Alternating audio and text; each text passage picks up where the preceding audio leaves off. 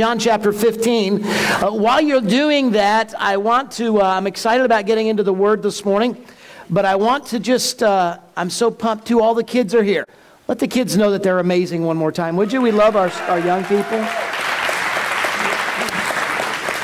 We had an incredible night Thursday night, and I was so wrong. I was saying to Pastor Zach like the day before, maybe we should cancel. It's going to rain. It's going to be a mess. We're just not going to be able to do it. But I want to thank you volunteers who came out Thursday night. There was traffic. We had a mile line of cars down the road. Like Natasha said earlier, there's probably 12 to 1,500 people that came through this event that we had on Halloween night, which is a very dark and evil holiday. And I know for some of you who don't realize the roots of Halloween, going all the way back to the Druids, it's a very dark and evil holiday that's celebrated. In fact, the sales, I believe, last I checked, were even surpassing or matched that of Christmas. The sales in retail, right? So people in the world celebrate and glorify all that is about All Hallows Eve, and they don't realize it's a very dark and evil holiday. So thank God that we could turn that around and use it for good and share the light and the love of Jesus Christ on Halloween night. I want to thank you guys that did the trunks. We had people in the parking lot the entire night, people at the cafe. You guys worked your butts off, and then we had to put this place back together. There were millions of popcorn kernels throughout the building. And I don't say that exaggerating, millions. It was kind of like carpet on the floor. I said, is that our new carpet or is it? No, that's popcorn. If you helped, either did a trunk, you helped clean, you helped set up chairs, whatever, cafe, parking lot, would you stand to your feet, please, all the volunteers? Stand up, stand up, stand up. Can we thank all these amazing, amazing people? Thank you all. Thank you, thank you, thank you, thank you. I'm truly humbled and honored to be a part of an amazing team of people who would give of their night, an exhausting night, on your feet the entire night to serve. So thank you so much. So we're going to be talking about John chapter 15 today, and we're in a series that we've been on for, this is our third week, I believe. And today, one service, so if you're normally here at 10:30, you're just getting in now, which is great. If you are normally here at 8:30, sorry we weren't here. But in a few weeks, December the 15th, we'll be going to one service, one church, one commitment for a year. It's going to be at 10 a.m. And we're doing that very strategically to kind of bring our family back together because we really feel like we need to reconnect. That's why we encourage you to get to know people. We don't believe God's called us to just come in and to warm a chair on Sunday and then to leave, but to be a part of a growing family, a growing fruit-bearing family. The Bible says that they'll know you're Christians by your love, by the fruit that you have, and the fruits of the Spirit start with love. Joy, peace, patience, kindness, goodness, gentleness, self-control. We learn those in Ephesians, but today I want to talk about the reality of fruitful reliance and total dependence on God. So I'm going to try to be a little shorter than normal, and that has nothing to do with my physical stature. But we have our kids in here, so bear with me. And kids, I'm going to try to keep this relevant to you too, because the Bible is relevant. Say, oh yeah. All right, so John chapter 15. What we need to understand today, guys, is that there is no way, everybody say no way, to live in a relationship with God apart from total dependence on His presence. Now, the whole reason that this series is counterculture is because the statement I just said is exactly opposite of what the world teaches you. All right? Stay with me, gang. You guys over there in the corner, I need you to give me the oh yeah every now and then so I know I'm on, all right? Let me hear you say oh yeah. Awesome. They're with me. Listen, the American dream, living the American dream, has taught us to be independent people. independent people who are confident in ourselves to accomplish anything we want to accomplish if we work hard enough and put our all into it. That's what the American dream says, right? Yeah. You can be rich, you can do whatever you want as long as you work hard enough. Right? Self-sufficiency is praised and exalted and adored, and independence is what is desired. However, the counterculture gospel says God did not intend for us to live our lives that way. That's why this is like an upside down type of message.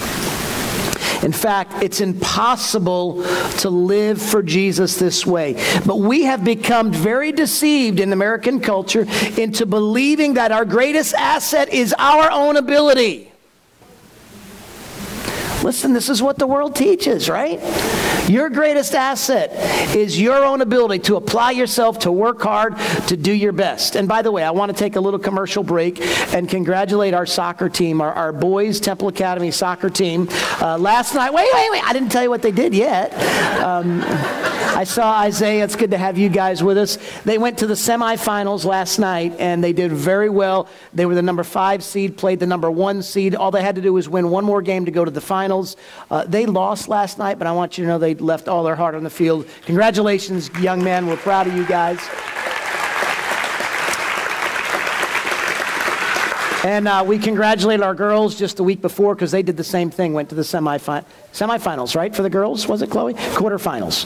Won at the quarterfinals, so or lost at the quarterfinals, but did a great job. So we're proud of all of our teams there at Temple Academy.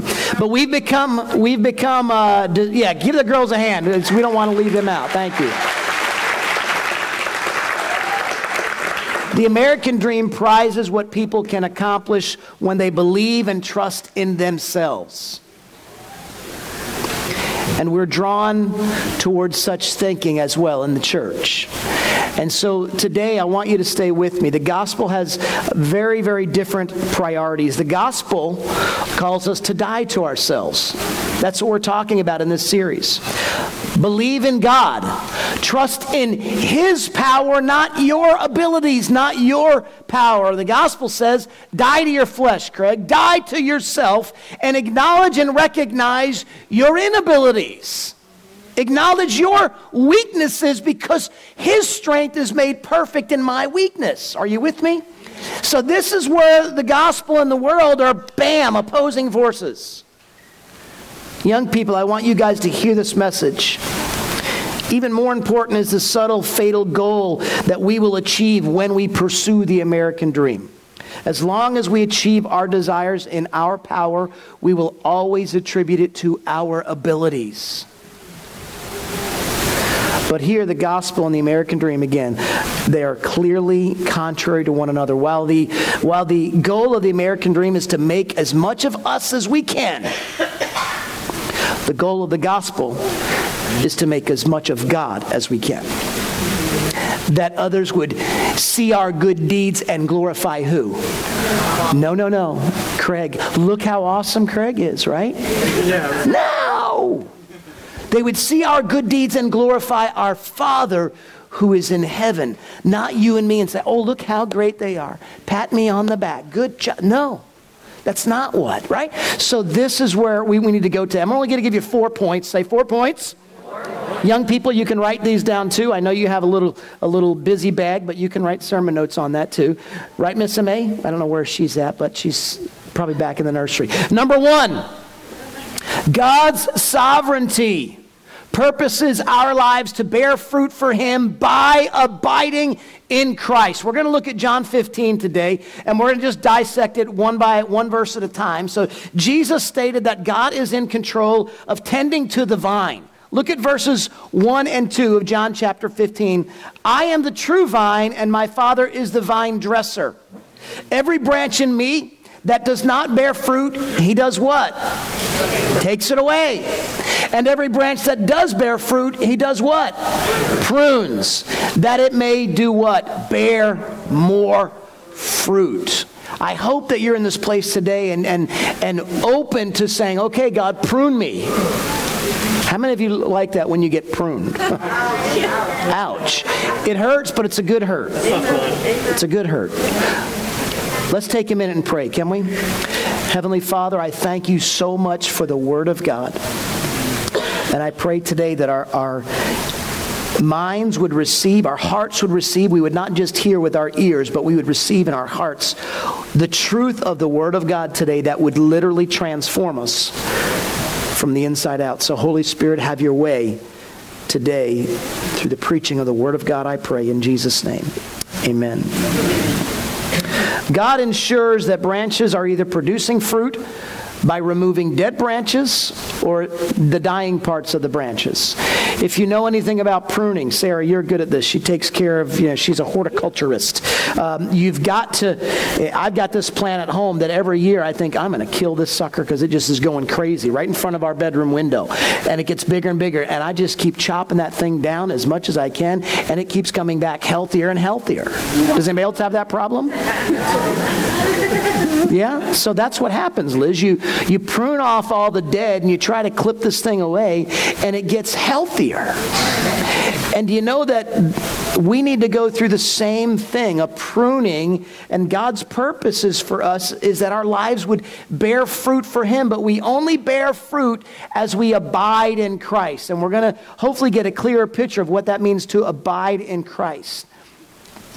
I'll tell you a quick story in this book we read, and like I said, this book I don't think they're available today at the information desk, but next week we've ordered some of these books that I encourage you to pick up and you can read them. But the author tells a story about a young man. His name was Radin, and he was a seminary graduate in Indonesia. Indonesia is the largest Muslim population in the world, and this guy Radin had been a mixed martial arts expert, and he was into jiu-jitsu and grappling, and he was a fighter, and he had become a born-again believer, and he was part of a church planting movement in Indonesia, and he planted churches, and he was in this one particular community where they had just planted a church, and it was a growing area, and the witch doctor of that community came and knocked on his door.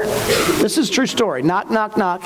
He said, "I'd like you to come outside and deal with me." This is the witch doctor, and if you know anything about cultures and communities like this, witch doctors hold a lot of power, and they actually do very demonic and evil things with their powers.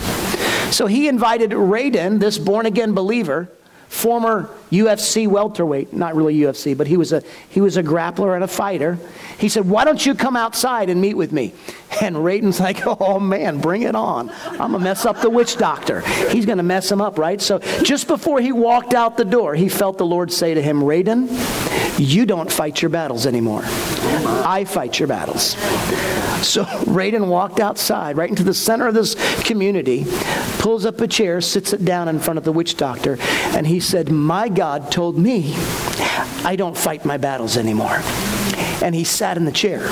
Before the witch doctor could get two words out of his mouth, he began gasping for air. And he grabbed his throat, and he fell dead on the ground right in the middle of this town. True story. That's the power of God alive in people. So this guy said, "I don't fight my battles. God fights my battles." The problem with us is we tend to want to fight our own battles, don't we?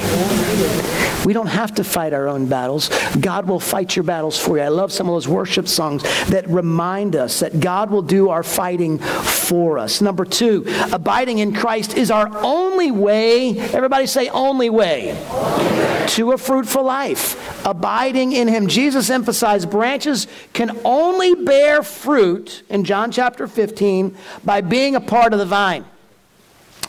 Look at verse 3. "Already you are clean because of the word I have spoken to you. Abide in me and I in you, as a branch cannot bear fruit by itself unless it abides in the vine. Neither can you unless you abide in me. I am the vine, you are the branches. Whoever abides in me and I in him, he it is that bears much fruit. For apart from me you can do what? Nothing. I've got that underlined in my Bible, highlighted, circle it, mark it, star, check, whatever you've got to do. Acknowledge and recognize, apart from God, I can do no thing. Not anything. I can't get clean and clear of my addiction. I cannot overcome it on my own power, on my own ability, on my own 5, 10, 12 steps. I can do what, guys? Nothing apart from Him. Can you all say that one more time? I can do what? Nothing apart from Him. But through Him and in Him, we discover that all things are possible. He breaks chains. He breaks shackles. He breaks addictions. He sets people free. And He still does that today. Jesus said that His followers could do nothing without Him. Again, what do we see here in the scripture? This again proves a direct contradiction between the American dream, and this is what we're talking about in this series, where God actually delights in exalting our inabilities. Right? But we don't do that in America. Right? We don't pull a chair up to the interview at the boss and say, hey, here I am. And I really, just to be honest with you, I don't really know why you should hire me, because I'm lousy without God. I can do nothing, right? We don't do that. But there is a confidence that's found in Christ by recognizing I can do all things through Christ who strengthens me. And as I abide in Him, the beauty of this whole, in practical words, guys, the beauty of this, as we're abiding in Christ, we do become better employees. Right? We do become better husbands and better wives and better partners in the community as we're abiding in Christ. But here again, the church is not an institution. It's a living organism. We are a part of Jesus, and as we are a part of Him and abiding in Him, God can do amazing things through His bride, through you and I, the church. But when we just go through the motions of doing church, putting in time, going through the religious steps that we go through, apart from abiding in Christ, we can do nothing. Yeah. And this is the problem with the church for generations, is that the impact that the church has had in the world is virtually nil, non-existent. Why?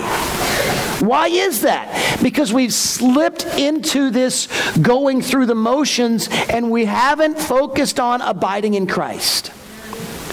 As we abide in Him, we can't help but let the world see that.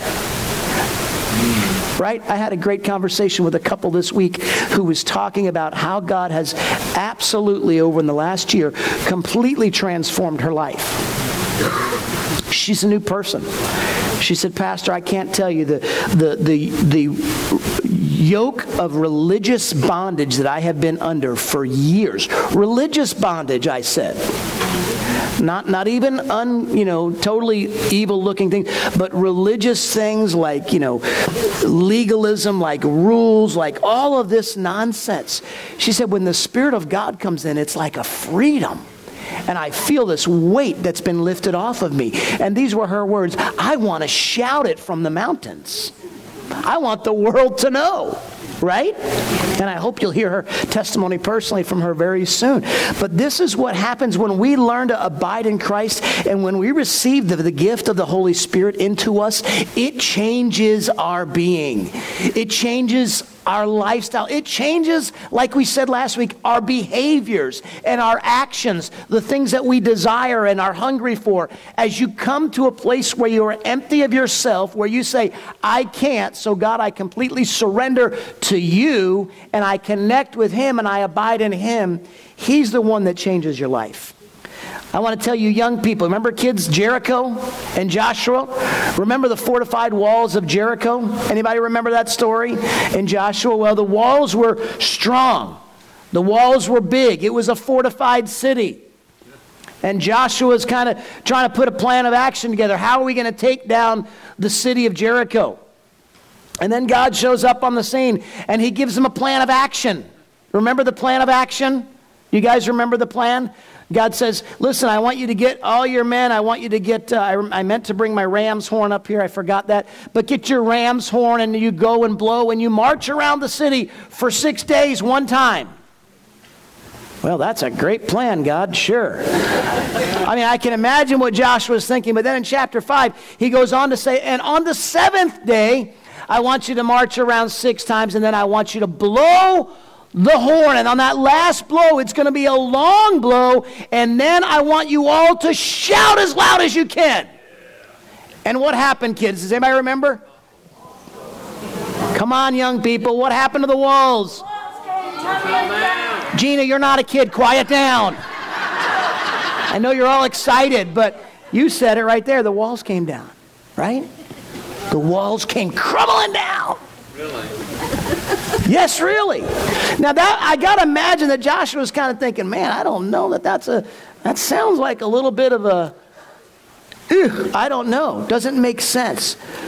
But they defeated an entire army when they did it God's way. And abiding in Christ, number 2, abiding in Christ is the only way.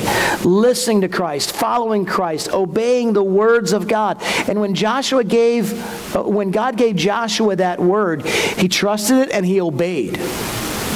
There's been times in your life, and Sean alluded to it this morning during worship, that God's given you a word. You haven't seen it come to pass yet. That doesn't mean it's not going to. You continue to stay there. You continue to wait. You continue to press in and say, God, you spoke and I believe it. And I'm going to act on that and I'm going to trust that in time it's going to come. The victory's going to come.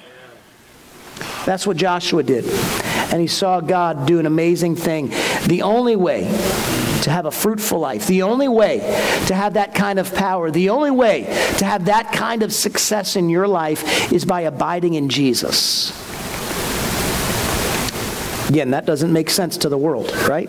Number 3, abiding in Christ is evidenced by spiritual fruitfulness, which glorifies God. And I talked about this a little bit at the beginning. I did read verses 3 and 4, didn't I? Okay. Now we're going to be reading verses 6 through 8. I read 3 through 5, right? I don't want to miss the word. Help me. Did I read that already? Okay. That's the most important thing, guys. Let's not miss it, right? So in verses 6 through 8 here, Jesus clearly stated that a false follower would be thrown out because of lack of fruit. Now listen, this should get your attention. If you and I are not bearing fruit, Jesus says what? Let's look. If anyone does not abide in me, he is thrown away like a branch and withers. And the branches are gathered and thrown into the what? And they're burned. If you abide in me and my words abide in you, ask whatever you wish, and it will be done for you. By this, my Father is glorified, that you bear much fruit, and so prove, remember we're talking about the cost of followership, so prove to be my disciple.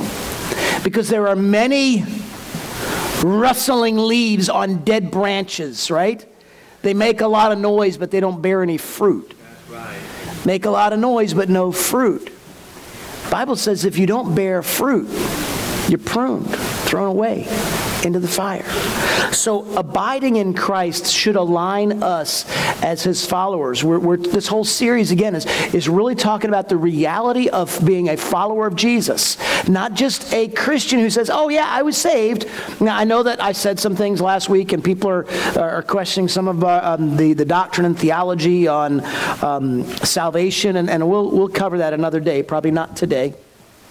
But I made some kind of comment where there became some debates over once saved, always saved. And what I said, and I want to clarify this just briefly here, is that your salvation is something that the Bible says each man must work out with fear and trembling. and that when you say a prayer and you invite Jesus Christ into your heart, I believe that you're saved and born again. But now the process just started. It just began. And it doesn't mean that you have to get saved every day when you wake up, but every day when you wake up, you have to make a choice. Is Jesus my Lord, or is he my Savior? And there's a big difference between lordship and Savior. In fact, in the New Testament, the vast difference is about, I believe it's about 4,500 times where Jesus is referred to as Savior versus Lord. 4,500 times more as my Lord. And that's lordship. That's another whole message. But lordship is what we're going after here. And this is where, again, I think the big problem is in the church. A lot of people got saved. They said a sinner's prayer 20 years ago, and then nothing changed in their life. Oh, I got saved. I said a prayer. I'm all good to go, right? Check off that box. I'm going to heaven. Good for me. Right? Again, I know this is another whole can of worms I'm opening up here. We'll get into this conversation maybe another time, or discuss it in your small groups. That's a great place for that as well. I will preach again on that when we get back into that a little bit more. But we're talking about being a follower of Jesus. A disciple means you are a fully devoted follower of Jesus Christ.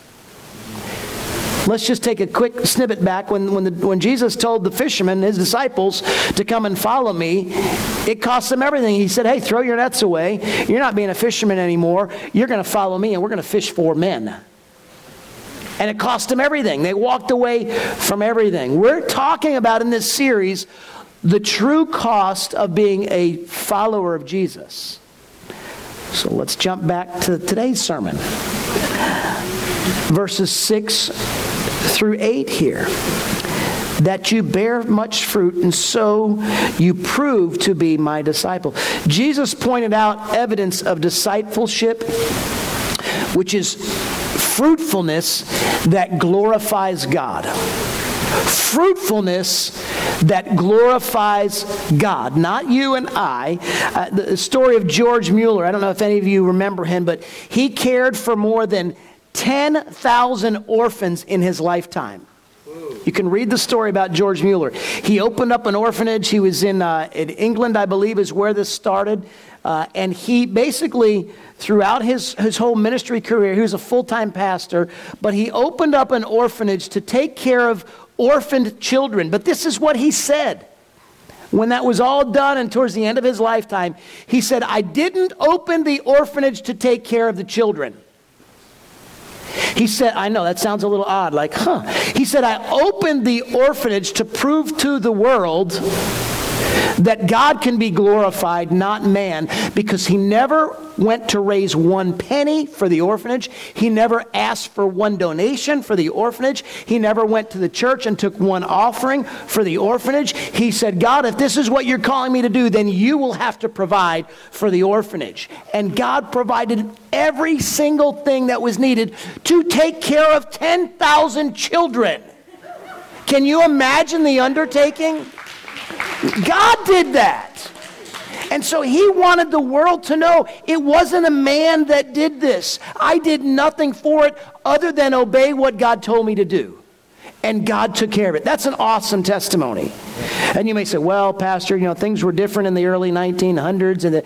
Well, it's the same God then as he is now, right? Do you trust God that way?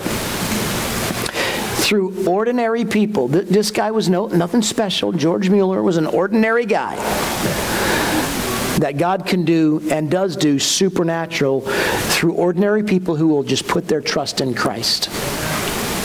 I'm encouraged by that. Number 4 today. Abiding in Christ produces joy in our lives. John chapter 15, verses 9 through 11. Let's put that up there on the screen. As the Father has loved me, so have I loved you. Abide in my love. If you keep my commandments, you will. And I hope you have your Bible with you or your phone or whatever. Don't just look at the words up there on the screen. These need to be here so you can take them here. Underline this stuff. Just as I have kept my Father's commandments and abide in his love. These things I have spoken to you, that my joy may be in you and that your joy may be full or complete. Jesus basically is very simply stating here that abiding in him results in his joy being given to you, his followers. There's nothing worse than a beat up, downtrodden, always defeated Christian walking around, oh, I'm serving Jesus, praise God, but my life sure does stink. I get no joy, and things are really lousy. It doesn't mean that you can't go through difficult times and recognize, life is really painful right now, and it hurts, and it's hard. But I've got the joy of Christ knowing inside my heart that He's going to get me through this. And my circumstances may not change tomorrow, but my trust is in God. My hope is in God. And therefore, my joy is complete because it's not external or temporary things that make me have joy inside. There's a difference between happiness and inner joy, okay? My joy that is complete is through my abiding in Christ, knowing that God is in control of everything in my life. He's in control of all that I go through. He's in control of my journey from start to finish. And I have joy in knowing, and that my joy is complete in knowing that. I want to wrap up with a little bit of a discussion about the amazing love of our Heavenly Father. One of the things as a parent that I love to do is I love to be able to give my kids good gifts, right? They don't have to be expensive things, but I love to be able to provide for my kids, don't you? And many of us I know say, well, I want my kids to have it better than I had it growing up. And there's no greater joy for a parent than being able to, now kids, don't you go home and extort your parents tonight, okay? Because of this. But there's no greater joy for a parent than to be able to bless your children with good gifts, right? Right? Well, God, in Luke chapter 11 and in Matthew, I want to talk about that for a minute. God gives his children so much more of his provisions than we could ever imagine giving our kids. And he does that through his Holy Spirit. Now stay focused here. I'm wrapping up. Like I told you, I was going to try to be a little more brief today because of our kids. But this is what Luke chapter 11 says. You can look in your Bibles. Jesus says, which of you fathers, if your son asks you for a fish, will give him a snake instead? And I don't even have this up on the screen, so you can just blank that screen out for me, guys. Or if he asks for an egg, we'll give him a scorpion. If you then, though you are evil, know how, this is the sinful man, know how to give good gifts to your children, how much more will your Father in heaven give the Holy Spirit to those who ask? Now stay with me here on this. It's really important to get this. In this context, Jesus is teaching on prayer.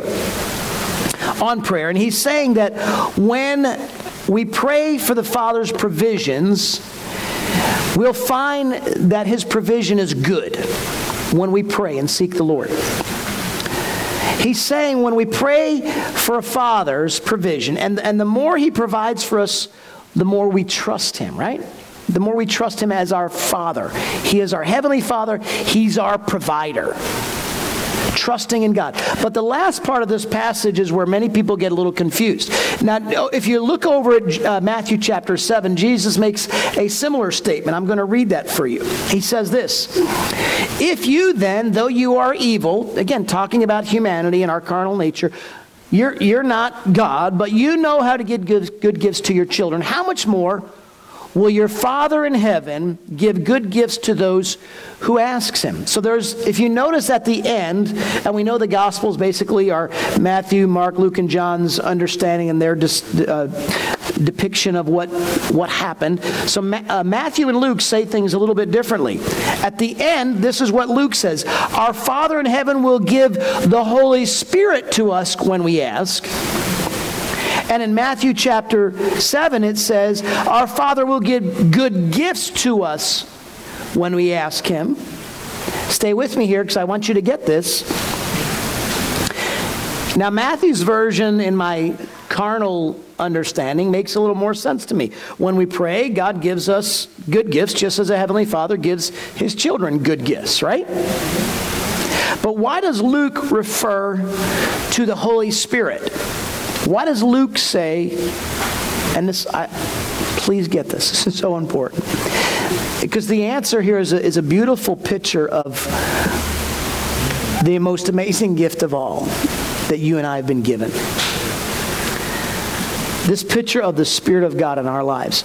Consider, maybe you're going through a struggle in life.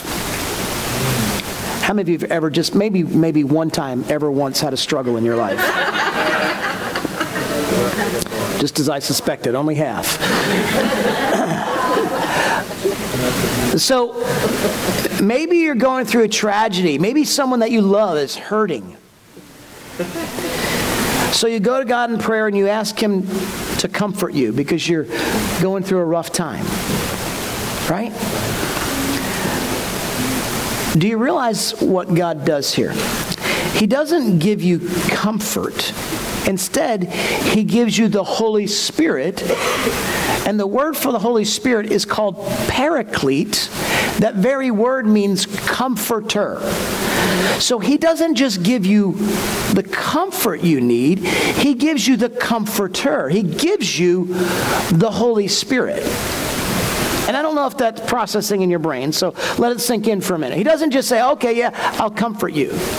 No, He goes way beyond that. He says, I'm giving you my very presence, the very presence of Jesus in the form of the Holy Spirit, who will comfort you in all of your needs.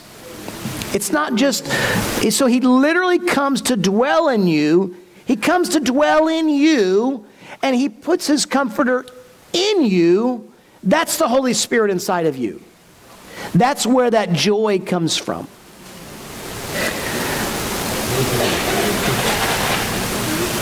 Christ inside of you that helps you to walk through the pain. Doesn't mean you won't have pain, but you'll be able to walk through it. Maybe you have some kind of major decision to make in your life, and you have a lot of options to consider.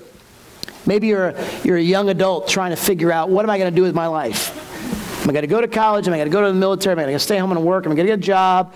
You got a lot of options. You need guidance. Then you go on the internet to try to get help, and you're even more confused than you were ever confused before, because the internet is the information highway. It's right at the click of your button at a finger. But now you have no idea what to do with your stinking life, because the world has given you all kinds of options. So what do? You pray, God, I need help. I need guidance. And what does He do?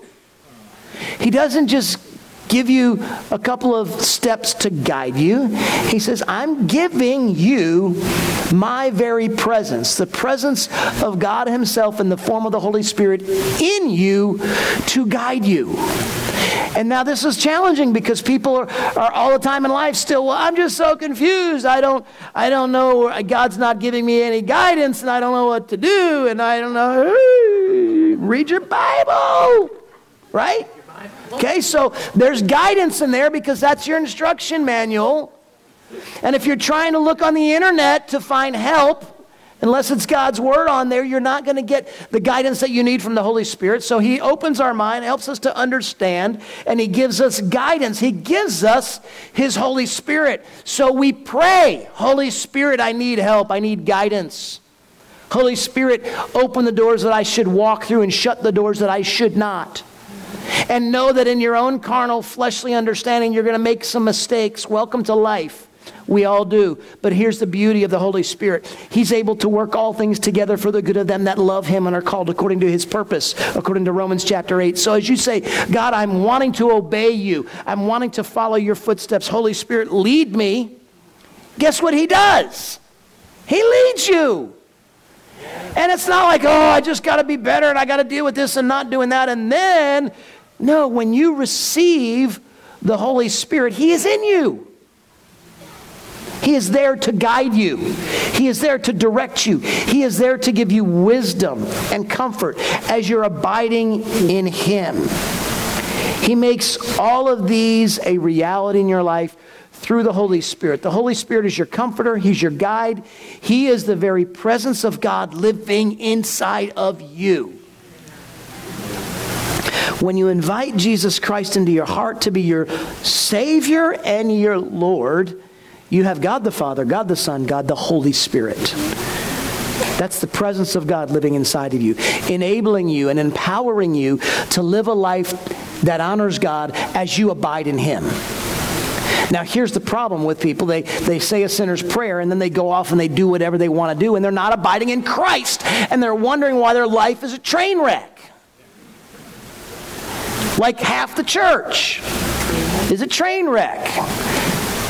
Church, Big C in America, because people are not abiding in Jesus. They're trying to do it on their own power, on their own knowledge, on their own understanding, instead of saying, I've just got to abide in Jesus, and He'll be the one. So through the power of the Holy Spirit that comes from abiding in Christ, we experience Him. In closing, and I promised I would be short, so that means before 11:30. Relying on God is the only way to live a fruitful life. It's the only way. Not relying on yourself. Not relying on your own gifts. Not relying on your own ability. Listen, there are some of you young people in here that are incredibly gifted and have all kinds of wonderful abilities. They have been given to you by God. And as you continue to abide in Him, He will give you the desires of your heart. He will lead and direct your life. His Holy Spirit will be in you and on you and all over you to bless you and to guide you. Parents, this is how you lead your kids. Please listen. It's not by saying, all right, let's just try to figure out, some options online. And no, let's get them to connect with the Holy Spirit. Let's get them to abide in Christ, and God will bless them. That's maybe more challenging parenting. Easy parenting is putting them in front of a video and saying, oh, you'll figure out life. Sorry, that's another sermon. Can we all just read that last line together? We are powerless without Him. You said it. See that? It's true. So please acknowledge that to attempt to accomplish His mission on our own power is to be content with a life of powerless mediocrity. And here's where the church in America, again, and I hope it doesn't sound like I'm negative. I don't want you to be a part of an average, ordinary church in America. I want us to be abiding in Christ, and operating in the power of the Holy Spirit in our lives. Power to say no to sin and yes to God, and have a blessed life, a blessed marriage, a blessed home, blessed children, blessed families, because we're not operating in this powerless mediocrity that the world has sucked us into by thinking, oh, if I work harder, if I do more of this, then I'll be all of that. No. That's opposite of what the gospel teaches us. By abiding in Him, we live in His power to accomplish His mission and experience His joy in our lives. Would you stand to your feet with me this morning?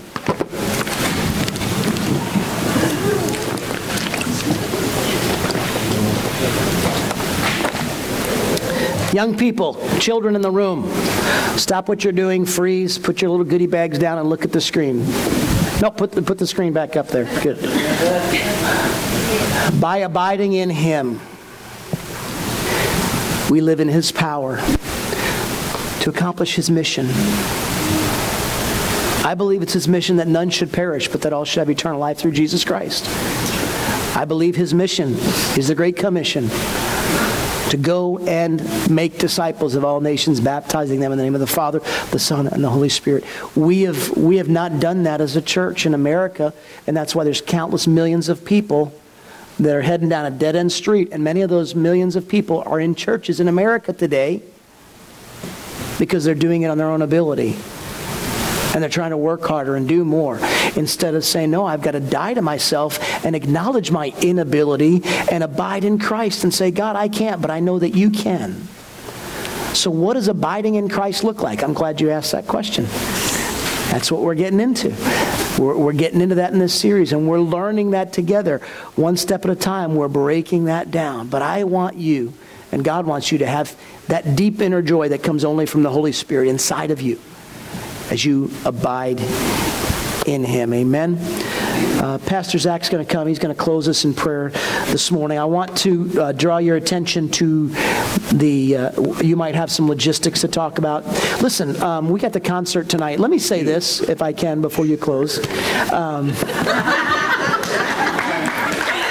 Can I? Thank you. Listen, we're trying to bring Christian music to this area because it's an opportunity for you to get people into a church that might not come otherwise. I'll be honest with you, our ticket sales are low right now. I know there's lots of other things going on. People are busy. But if we don't get enough people at events like this, we can't afford to do them. And it might not be your particular style or genre of music, but if you come and bring a friend, it enables us and helps us to be able to get the gospel out through music. And so I encourage you to come out tonight. Doors open at 6. They can still get tickets at the door. Can they buy tickets at the info desk today? At our helpful kiosk at the Welcome Center, yes, you can do that. But it would probably be easier for you if you buy them at the door tonight. Okay, might be quicker. Yeah. So we will have them available at the door, but I really want to encourage you to come on out tonight. Like I said, we want to be able to do events like this, but if we don't get enough, as much as the needed amount of people out, then we can't do events like this. So come on out tonight. It'll be a great night of fun and fellowship. And thank you, Pastor Zach, for closing us in prayer. No problem, man. Let's pray. Lord, we love you and we thank you that you are good. And we thank you that you go before us. And I thank you for your message about abiding in you, God. And I pray that you will help us all to remember, no matter what age we are, that we need to abide in your love. And that's where you're going to guide us, and that's where your joy is going to come from.